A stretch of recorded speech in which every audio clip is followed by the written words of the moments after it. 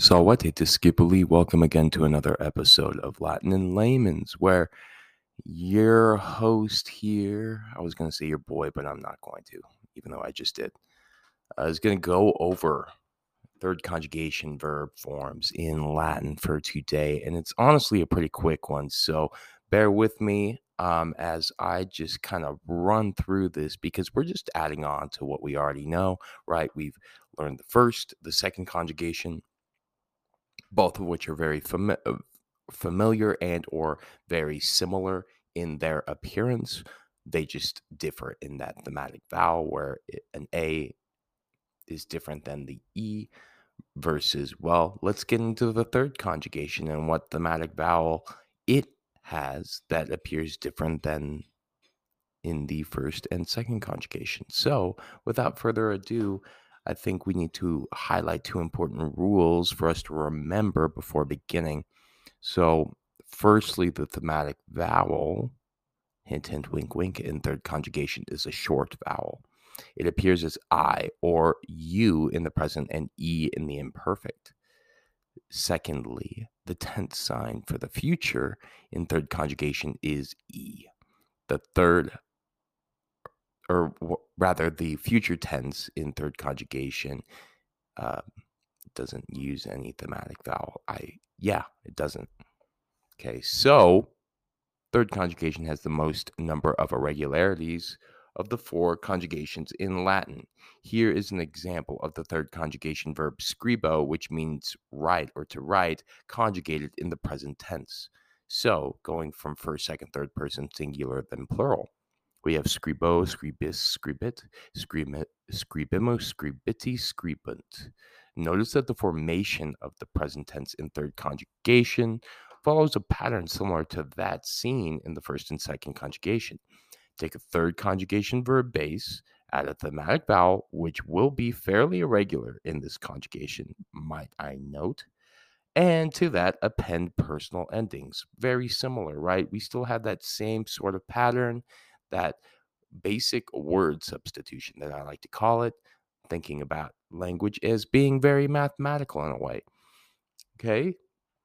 Because what you can do is you can take that third conjugation base, you can change that base, but you can retain the thematic vowel and the appended ending, and you would just change the meaning of the word, but the person doing it would still remain the same, right? That being said, it would have to remain in the same conjugation if you kept that same thematic vowel. But if you didn't, if you changed it to an A, that would take you into the first conjugation. So, look at that. Very cool. Word substitution. Note, though, the personal endings are the same as those in the first and second conjugation. So, unlike the A, which dominates the first conjugation, or the strong E, which dominates second, third uses a short vowel, which readily changes form as it encounters different consonants. Here are some things that we need to consider and think about before we think about it a little bit more. Okay, so like we see, it will appear as an I in the second person and third person singular, and the first person and second person plural. In the third person plural, it remains as you, and in the first person singular, there is no thematic vowel whatsoever. The same way the A in the first conjugation disappears in forms like laudo and amo, which both are first person singular. Laudo meaning I praise, amo meaning I love. The translation of third conjugation verbs differs in absolutely no way from the verbs you've seen in first and second conjugations. So there's no point in rehearsing what we already know. Scribo, for instance, just would translate as I write, right? I write, right?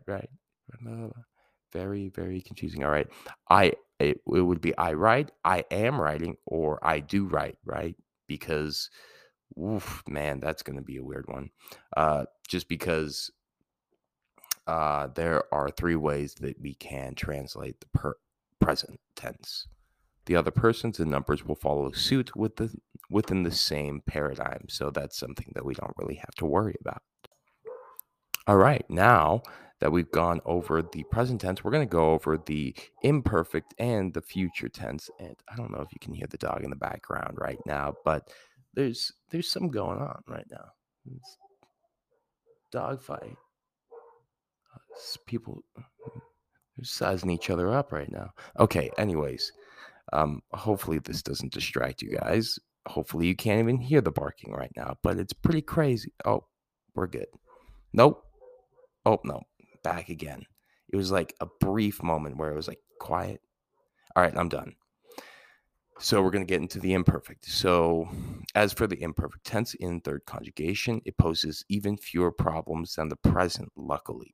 Usually it does, right? The imperfect is very not irregular compared to the other two tenses. Just like in the first and second conjugation, it uses ba, right? Love that as the marker for the imperfect. Thus, the imperfect for skribo goes as skribam, skriba, skribat, etc.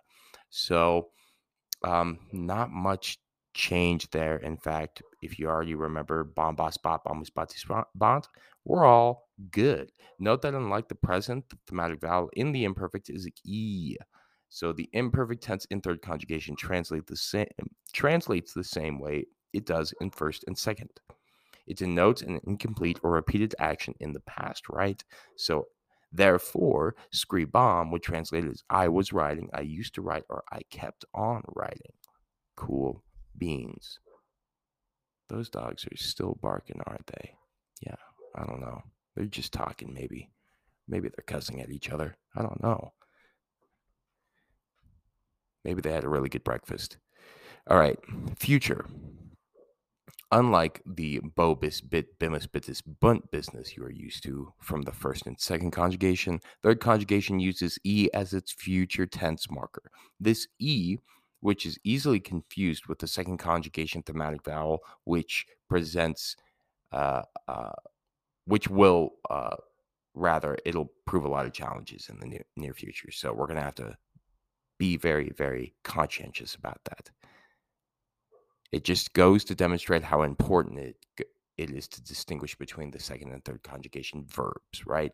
So at the end of the day, even though second conjugation can be confused with the future third conjugation, we can't do that, right? Because that just don't make no sense, just like that last sentence. So to make matters only a little bit more worse, the E isn't very universal in this case. In the first person singular, the future tense marker is a, rendering a conjugation that looks like this. Skribam, I will write. Skribes, skribet. And even worse yet, note that this tense marker eats up the thematic vowel. So there's no thematic vowel at all in the third conjugation future. So the third conjugation future is very, very, very similar. That skribam is SC RIBAM, which means I will write. And then we have skribebam, which is imperfect, and that is translated as I was writing.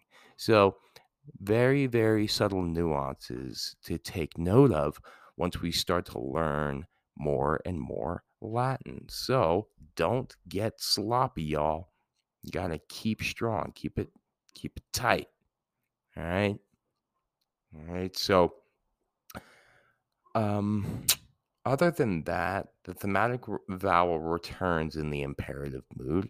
So the imperative mood in the third conjugation uses e. So, for instance, the imperative singular of skribo is skribe with a short e, meaning right, exclamation mark.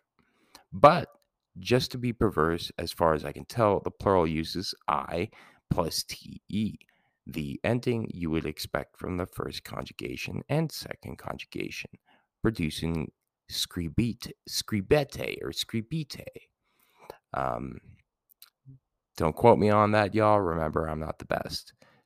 So basically, that would be producing something rendering y'all right, because it would be a plural amount of address to in the imperative mood.